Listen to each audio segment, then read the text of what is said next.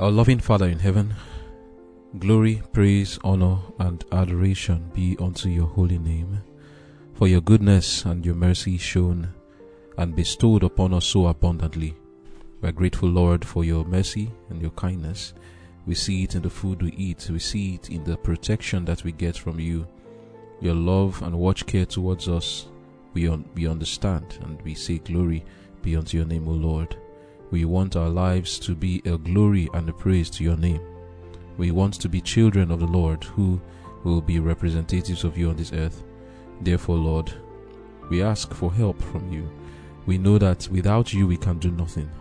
Therefore we pray, guide us, lead us, protect us. May your words today be an instruction to show us the way of righteousness. Grant us of your Spirit that it may give us power to become sons of God, power to do your will. Lord, I give myself to you, and I pray, put your words in my mouth for the sake of your children who are going to be listening, that they may find the way of life and not the way to death, that they, through these instructions, might be led to your kingdom. Do this and take the glory. In Jesus' name I've prayed. Amen. Conflict and Courage, April 5. Too drunk to care. Wine is a mocker, strong drink is raging, and whosoever is deceived thereby is not wise. Proverbs chapter 20 verse 1. Nadab and Abihu would never have committed that fatal sin had they not first become partially intoxicated by the free use of wine. They understood that the most careful and solemn preparation was necessary before presenting themselves in the sanctuary where the divine presence was manifested. But by intemperance, they were disqualified for their holy office. Their minds became confused and their moral perceptions dulled, so that they could not discern the difference between the sacred and the common. To Aaron and his surviving sons was given the warning, do not drink wine, nor strong drink, that ye may put difference between holy and unholy, and between unclean and clean. The use of spirituous liquors has the effect to weaken the body, confuse the mind, and debase the morals. It prevents men from realizing the sacredness of holy things, or the binding force of God's requirements. All who occupied positions of sacred responsibility were to be men of strict temperance, that their minds might be clear to discriminate between right and wrong, that they might possess firmness of principle and wisdom to administer justice and to show mercy. The same obligation rests upon every follower of Christ. To the Church of Christ in all ages is addressed the solemn and fearful warning, if any man defile the temple of God, him shall God destroy. For the temple of God is holy, which temple ye are. 1 Corinthians chapter 3 verse 17. The case of Aaron's sons has been placed upon record for the benefit of God's people, and should teach those especially who are preparing for the second coming of Christ that the indulgence of depraved appetite destroys the fine feelings of the soul, and so affects the reasoning powers which God has given to man, that spiritual and holy things lose their sacredness. Disobedience looks pleasing instead of exceeding sinful. Amen. The title of our devotion for today is Too Drunk to Care. Our key text is taken from the book of Proverbs chapter 20 verse 1, which says, wine is a mocker, strong drink is raging, and whosoever is deceived thereby is not wise. Looking at the story of Aaron's two sons, Nadab and Abihu, and what they did in offering that strange fire before the Lord, and the irreverence they showed to God, we understand that one of the reasons, the major reason why this happened, is that they were drunk with wine. They came into the presence of God intoxicated with strong drink. And because of that, they could not put a difference between the sacred and the common. They couldn't put a difference and make a right judgment, or even remember or that the Lord told them a way to do things. And even if they remembered, because of the influence of their intoxication from the wine, they didn't properly judge, and they lightly regarded the instructions and did something that was not right in God's sight, and the Lord destroyed them. After the Lord destroyed them, in Leviticus 10, reading from verse 4, we see it says, "And Moses called Mishael and Elzaphan, the sons of Uzziel, the uncle of Aaron, and said unto them, Come near, carry your brethren from before the sanctuary out of the camp. So they went near, and carried them in their coats out of the camp, as Moses said. And Moses said unto Aaron, and unto Eleazar, and unto Ithamar his sons, Uncover not your heads, neither rend your clothes, lest you die, and lest wrath come upon all the people. But let your brethren, the whole house of Israel, bewail the burning which the Lord hath kindled. And ye shall not go out from the door of the tabernacle of the congregation, lest you die. For the anointing oil of the Lord is upon you. And they did according to the word of Moses." Now, Moses had told Aaron what he should do. Now God comes to talk to Aaron, to give him instruction after the death of his two sons. "And the Lord spake unto Aaron, saying, Do not drink wine, nor strong drink, thou nor thy sons with thee, when you go into the tabernacle of the congregation, lest you die. It shall be a statute forever throughout your generations, and that you may put difference between holy and unholy, and between unclean and clean, and that you may teach the children of Israel all the statutes which the Lord had spoken unto them by the hand of Moses." God gave his reasons why he said they shouldn't take the alcoholic drinks. And his reason is given. He wants them to be able to put a difference between what is holy and what is not holy, what is clean and what is not clean. And he wants them to be in a position to teach the children of Israel, not some of the statutes, all of it that God had spoken.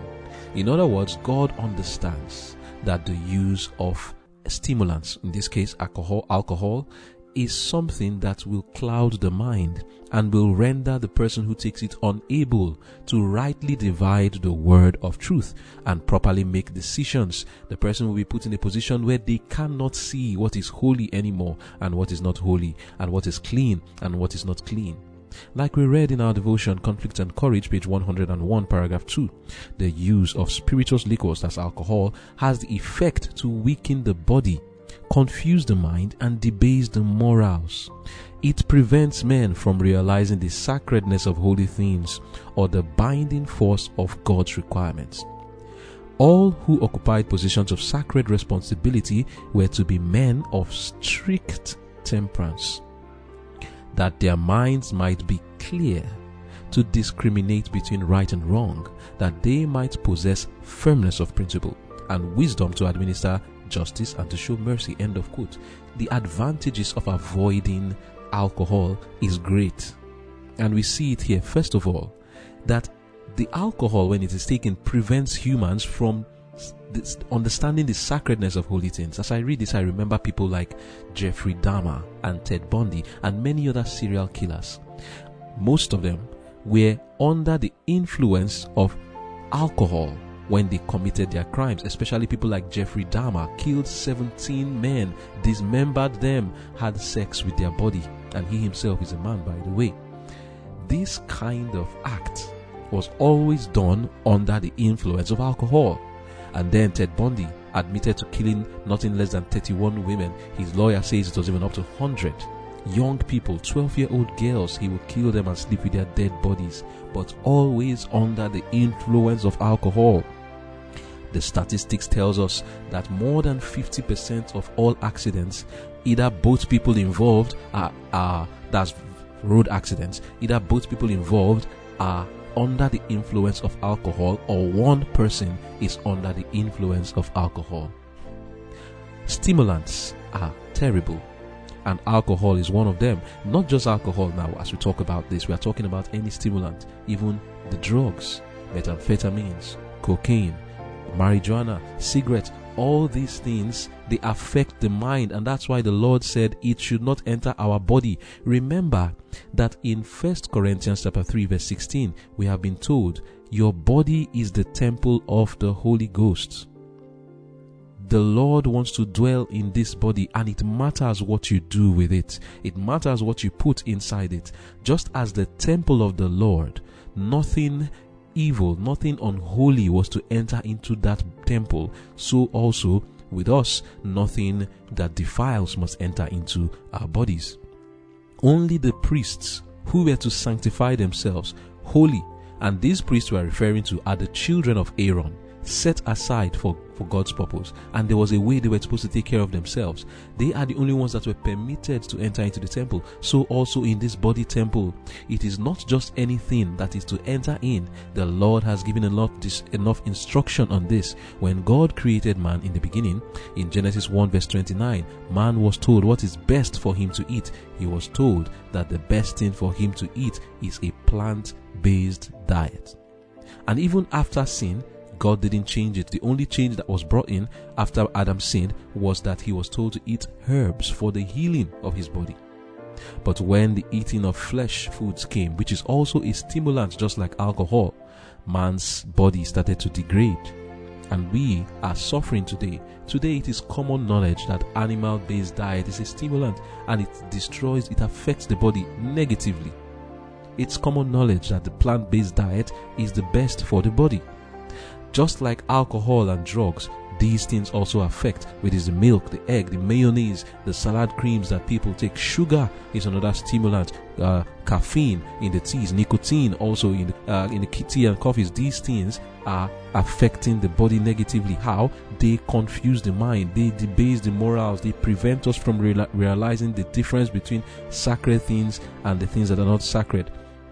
And we are told that all of us, in Conflict and Courage, page 101, paragraph 3, we are told the same obligation rests upon every follower of Christ. To the church, not just the priest now, to the church of Christ in all ages is addressed the solemn and fearful warning: if any man defile the temple of God, him shall God destroy. For the temple of God is holy, which temple you are. 1 Corinthians 3 verse 17, and end of quote. Now, what did Aaron represent? Aaron was a priest, and the Lord himself spoke to Aaron and his sons. It was not a case of Moses hearing from God and God coming to tell Aaron. No. After this incident, God came to speak to Aaron and told him, do not take alcohol. In this Hebrew wilderness wanderings, as the children of Israel are leaving Egypt and going to Canaan, what do we represent? These things represent us today. We are the priests. What does the Bible say? Many of us love to quote that passage, 1 Peter 2 verse 9. But you are a chosen generation, a royal priesthood and holy nation, a peculiar people, that you should show forth the praises of him who hath called you out of darkness into his marvelous light. So what do we represent today? Every single child of God who believes in Jesus is a royal priesthood. The law that applied to the priests applies to us. As God instructed them not to take alcohol or any stimulant or anything at all that will becloud the mind, that will defile the body, so also the Lord instructs us today. Not one child of God is to take not even a glass of alcohol.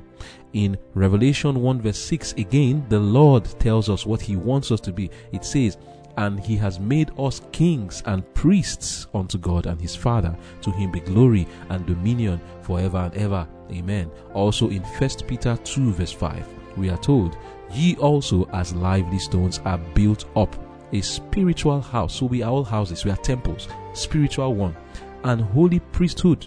And we are also likened to a priest, to offer up spiritual sacrifices acceptable to God by Jesus Christ. We have our high priest. Who is he? Jesus Christ. He is in heaven. We are told that we have a high priest. Hebrews chapter 8 verse 1. We have a high priest in heaven. We are the priest while Jesus is the high priest. That is what we are today. Every child of God.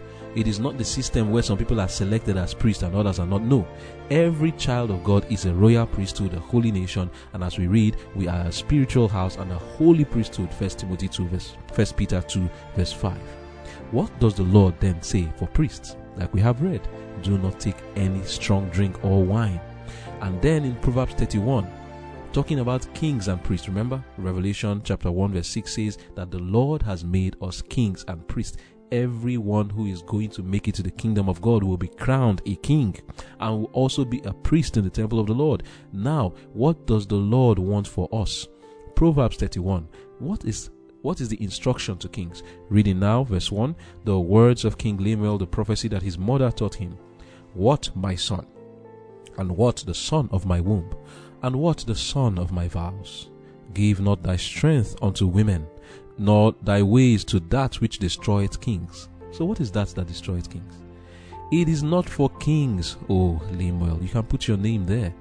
It is not for kings, O Samuel, O Rebecca, O princess, whatever your name is. It is not for kings to drink wine, nor for princes strong drink, lest they drink and forget the law and pervert the judgment of any of the afflicted.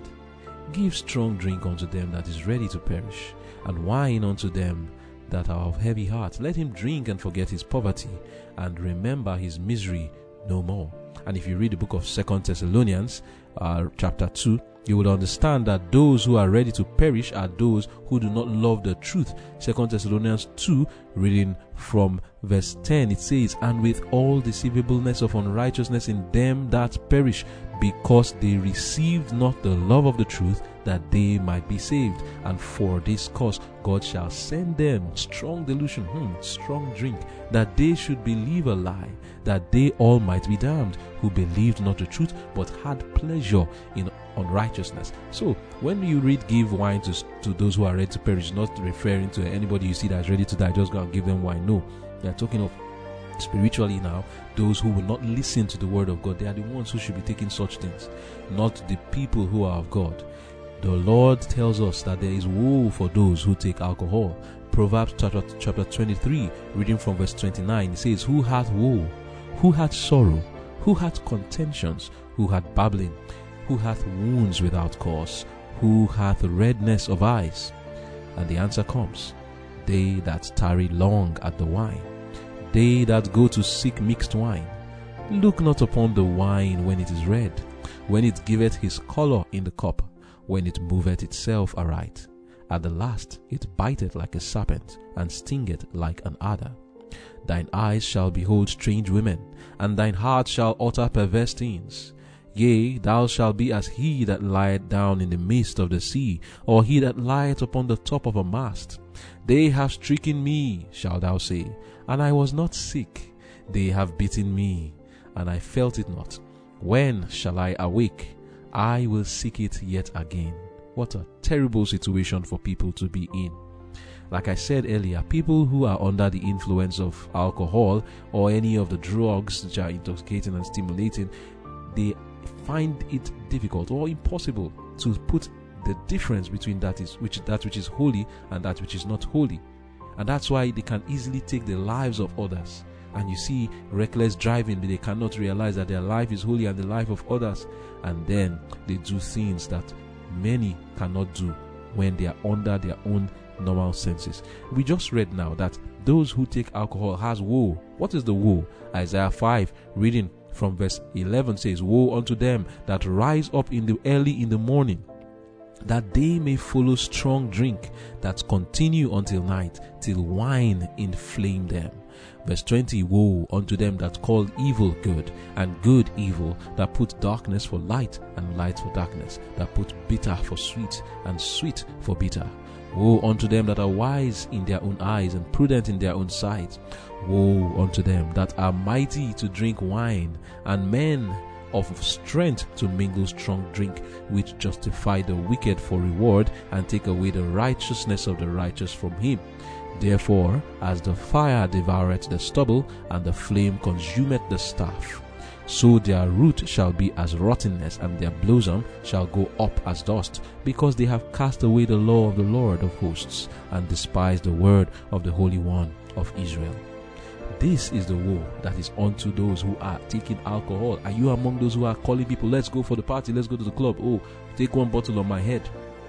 God says to you, woe unto them that wake up early in the morning, that they may follow strong drink. And it says, woe unto him that also gives to his neighbor wine to drink. That is Habakkuk chapter 2 verse 15. It says, woe unto him that giveth his neighbor drink, that puttest thy bottle to him, and makest him drunken also, that thou mayest look on their nakedness. The Lord has a lot to say about these things. But you ask the question, why is wine rebuked in such heavy terms? In such heavy terms, why has the Lord placed such a curse on those who give it to others or those who take it? Because of its intoxicating and stimulating effect. It is not only wine that has this effect, like I've said, but what are some of the effects of alcohol in the body? It has the short-term effects and the long-term effects. It causes lack of concentration, loss of coordination, loss of critical judgment. It causes mood swings in people when they wake up and say, oh, I'm sober, passing out, and some of them, they even throw up, they begin to vomit. Then the blood pressure is also affected.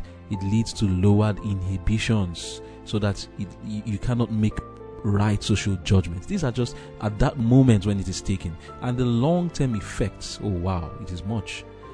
It can lead to memory loss. It can lead to a damage of the liver. Many people are dying today. Their livers have been working to remove the poison of alcohol, and because of that, the liver is damaged. It leads to things like hepatitis. Even learning can be very difficult. Loss of attention span, long-term effect. And also, it can lead to throat, mouth, breast, liver, colorectal, esophageal, larynx, and other kinds of cancers.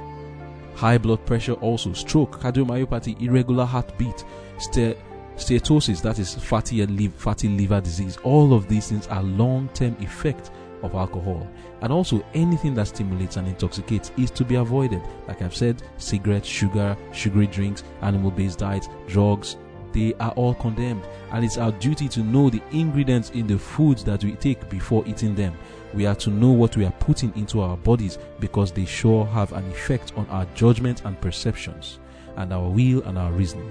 See, if our faculties are compromised, because it's our faculties that we use to make decisions and have a good character, that is your will, perception, imagination, memory, conscience, intuition, and the likes. If these things are compromised, then it will affect your character. It will affect your character, that is sure. The will is affected by alcohol. The reasoning powers is affected. You cannot even see things and judge it properly. Imagine where somebody is beaten and then they will say, oh, I'm sailing in a sea. Your perception is dulled.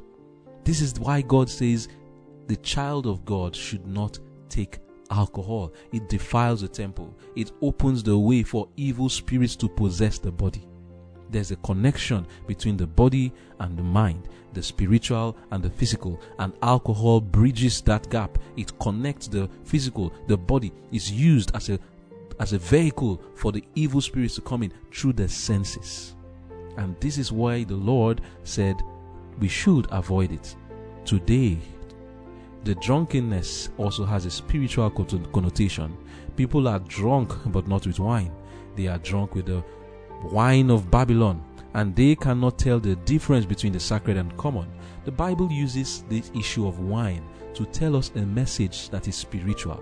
You know, the problem with the wine is that when it comes in, it compromises the body, and then they start to take actions that are not in harmony with God's will. In Revelation 18, there's something described there that is a message for all of us today. Revelation 18, reading from verse 1, says, and after these things I saw another angel come down from heaven, having great power, and the earth was lightened with his glory.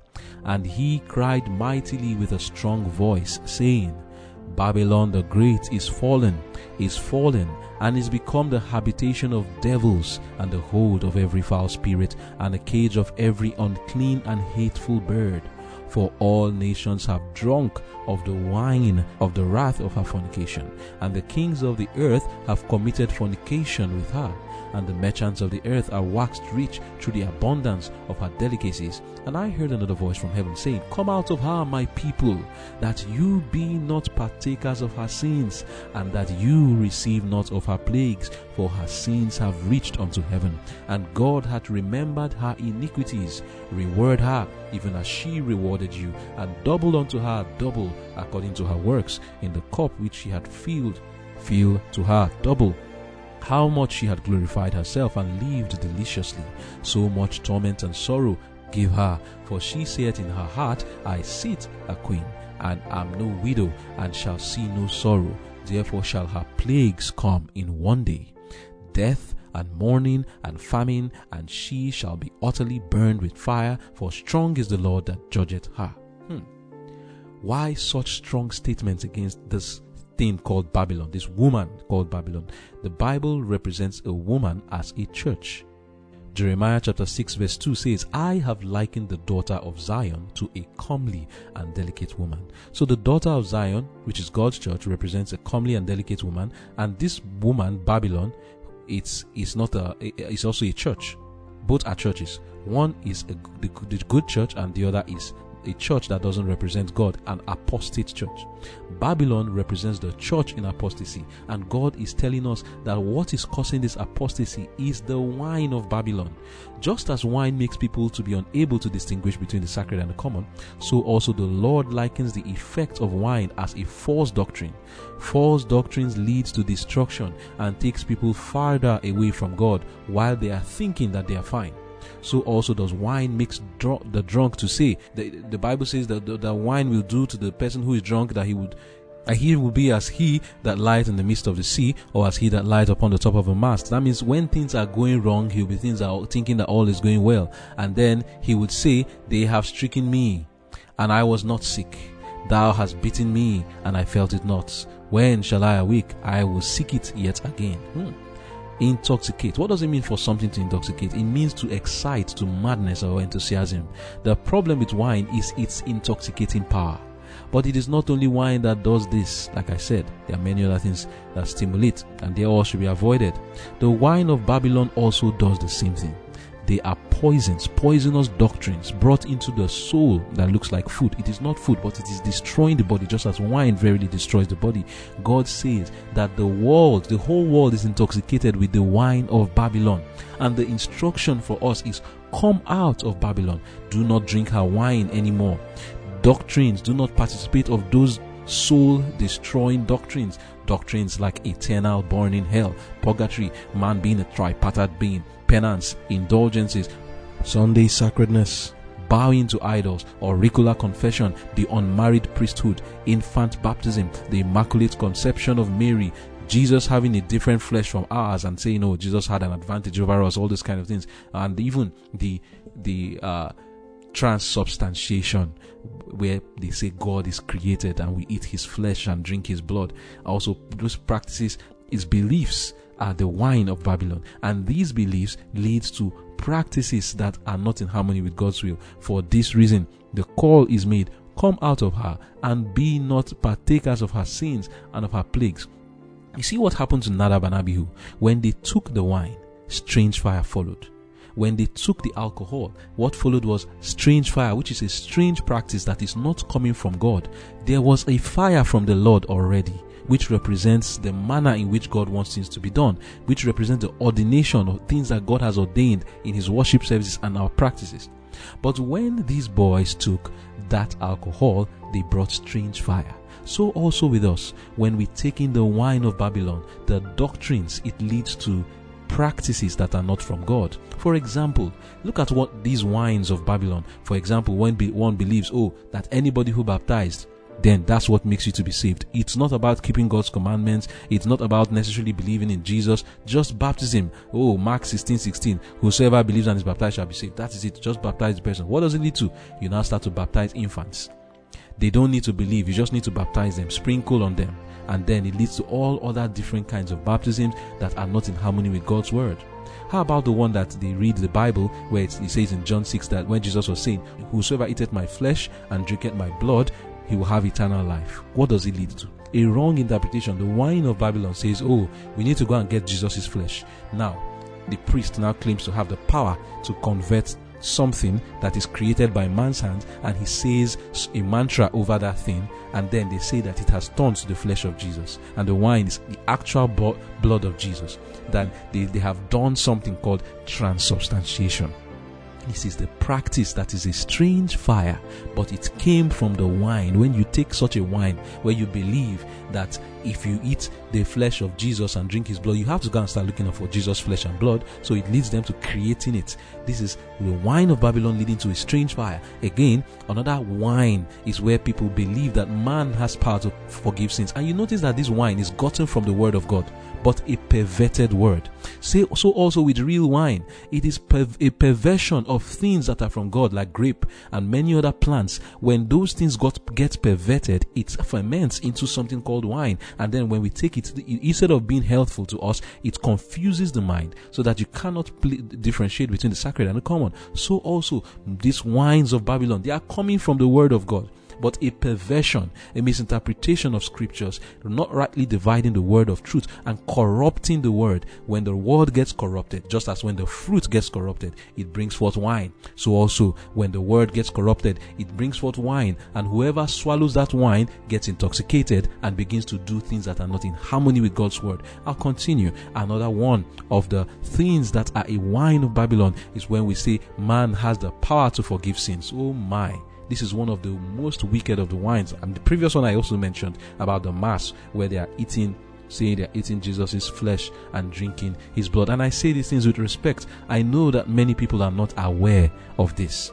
It is a call for us to go and study the word of God. God is telling you, come out of Babylon and stop taking the wine of Babylon. It is making you not to do the things the Lord wants you to do, and making you not to place a difference between the sacred and the common. It is causing your judgment not to be right, and you are permitting things that are not in harmony with God's word because of the beliefs that you have. The foundation of your beliefs is the wine of Babylon. Come out is what the Lord is saying. Man has the power to forgive sins. That's another wine. And it's still gotten from the word of God, where God told the disciples, whosoever sins you remit, and they remitted, and all of that. And then they now start to attribute to man something that man cannot do. What do we read in the book of Psalms chapter 51, where David was confessing his sins to God? He said, against thee only have I sinned. And then also we are told in the book of Mark chapter 2, where Jesus saw that paralytic in verse 5. When Jesus saw their faith, he said unto the sick of the palsy, Son, thy sins be forgiven thee. Going on, he says, but there were certain of the scribes sitting there and reasoning in their hearts, why does this man speak blasphemies? Who can forgive sins but God only? And immediately when Jesus perceived in his spirit that they so reasoned within themselves, he said unto them, why reason you these things in your heart? Whether it is easier to say to the sick of the palsy, thy sins be forgiven thee, or to say, arise and take up thy bed and walk. And verse 10 he then says, but that you may know that the Son of Man has power on earth to forgive sins. Only the Lord has power to forgive sins. But when you believe that man has power to forgive sins, what does it lead to?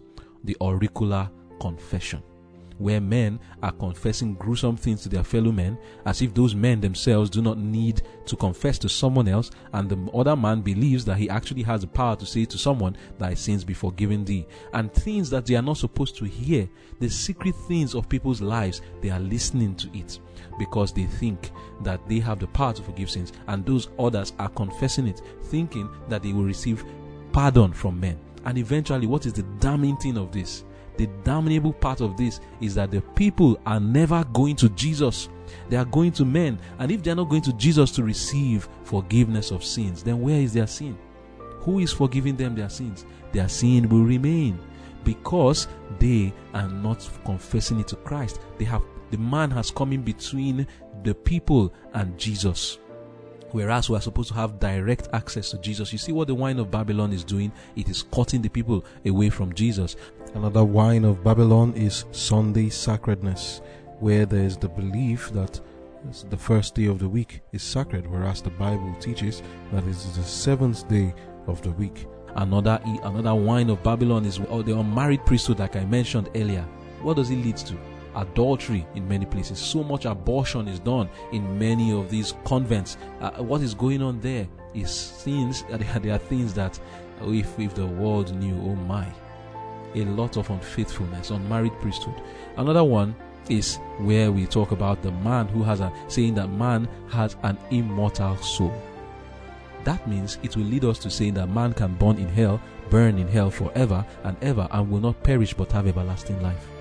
Now it is no longer those that believe in Jesus that have everlasting life. If man has an immortal soul, then what are we looking for Jesus for? Is it not Jesus that gives everlasting life? Now, the wicked also has everlasting life, except that he's going to be burning in hell forever and ever. And how does he affect the mind of a sensible person who thinks that if man has lived just a few years, 30 years, 20 years, 40, 100, even 900 years, and he lived a life of wickedness, and the punishment of God on him is that God will make him burn forever and ever? What was his crime? He lived 900 years in evil. Why then would the Lord give him more than 900 years of punishment? Is that not wickedness and cruelty? Now, this belief that people do not actually die, but the man has immortal soul, immortality in himself already, it's already leading us to misunderstand God and to claim that God is going to practice such cruelty on man. But we are told in the book of 1 Timothy chapter 6 verse 16 that is only God who hath immortality, dwelling in the light, which no man can approach unto, who no man hath seen nor can see. Now we are saying that humans have immortality when even angels don't have it. Even the devil is going to burn to ashes. He's not going to live forever and ever. If the devil is going to burn to ashes, why are we saying that humans are going to burn forever and ever and ever, where the Bible teaches very clearly in the book of Ezekiel 28 that the devil will be burned to ashes? So who is going to be in the hell? Humans? These are things that the wine of Babylon is bringing, and is bringing in wrong practices. Because when people believe that the people are not dead and they want their people to be in heaven, what happens? They claim that when people die, they go straight to heaven. And now that's another wine. And what does it lead to? You start to pray to saints. Instead of praying to Jesus, praying to God, we start to pray to Saint Anthony, pray for us. Saint this, pray for us. Believing that man has the power to do things for them, but then it opens an inroad for the devils to come in. Because when we believe in the wine that men are not really dead, then the devil takes the form of the familiar spirit and appears to people as dead loved ones. So much Marian apparitions here and there with Marian shrines. People are having communications with demons, and this is the reason why the Lord is saying, come out of her, my people, come out of Babylon. You have drank the wine, believing that the dead are not really dead. It leads people to knocking on doors where dead are. It leads people to be saying, oh, my dead father, he's looking down from heaven, or he's looking on me down from heaven, he's protecting me. And we have opened the ways for them to appear to us. Not the dead person, but the devil takes that form of a familiar spirit, the spirit of somebody you think you know, coming into the life to give messages to people. And then it leads to idolatry. So many other wines of Babylon. When people think that, oh, it doesn't matter what you eat, it doesn't matter how you dress, all those things are still the wine of Babylon. What does it lead to? It is cross-dressing. It leads to what we have today.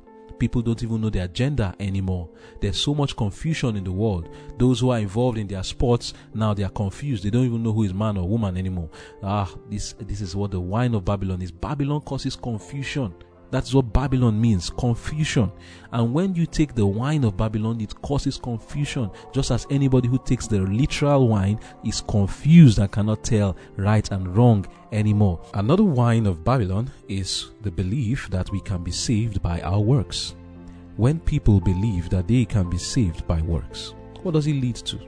It means that when you commit sin, all you need to do is punish yourself a bit. Say some prayers and the rosary, pray the rosary, or just do some punishment, kneel down and walk on the step up how many times and carry across some number of times, just do some penance. That's what it's called. And then sometimes they are even told they can pay indulgences. This is what it leads to.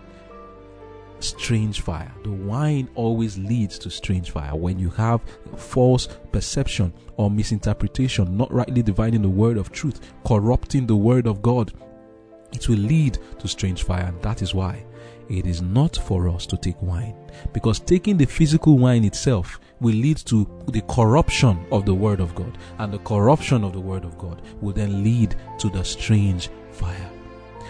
We are told the case of Aaron's sons had been placed upon record for the benefit of God's people, and should teach those especially who are preparing for the second coming of Christ, that the indulgence of depraved appetite destroys the fine feelings of the soul, and so affects the reasoning powers which God has given to man, that spiritual and holy things lose their sacredness. Disobedience looks pleasing instead of exceeding sinful. We have to be careful All God's children are to be careful not to defile themselves with anything that intoxicates and stupefies the mind, both in food as doctrines and in food as the things we eat into and put into our bodies. May God help us. The call to us is, come out of her, my people. Let us pray. Loving Father in heaven, I pray that these words that has been spoken will be well received into the minds of your reasoning, faithful children. There might be some who are struggling with alcoholism. Friends whom we have who are struggling, we remember them today. And struggling with drugs too, we remember them today, and we pray, Father. Many of them, it was of their own ignorance that they fell into it. Others maybe intentionally, but yet they need help. We pray that you would stretch forth your hands and help those who struggle. And there are those who are reveling in it. They don't see it as a struggle. They don't see it as something wrong. Lord, I pray that your word shall meet such a person, that possibly these words may help such a mind, that they would understand that if they love others and love themselves, that they would put this thing away from them and give them grace to do it. Help us also. There might be false doctrines, the wine of Babylon in our lives. Help us, Lord, to come out of Babylon. Help us, Lord, to stop taking the wine of Babylon and to change our beliefs to conform to your word, that we may not offer to you strange fire, but that we may give to you the sacred holy fire. Do this and take the glory. In Jesus' name I pray. Amen.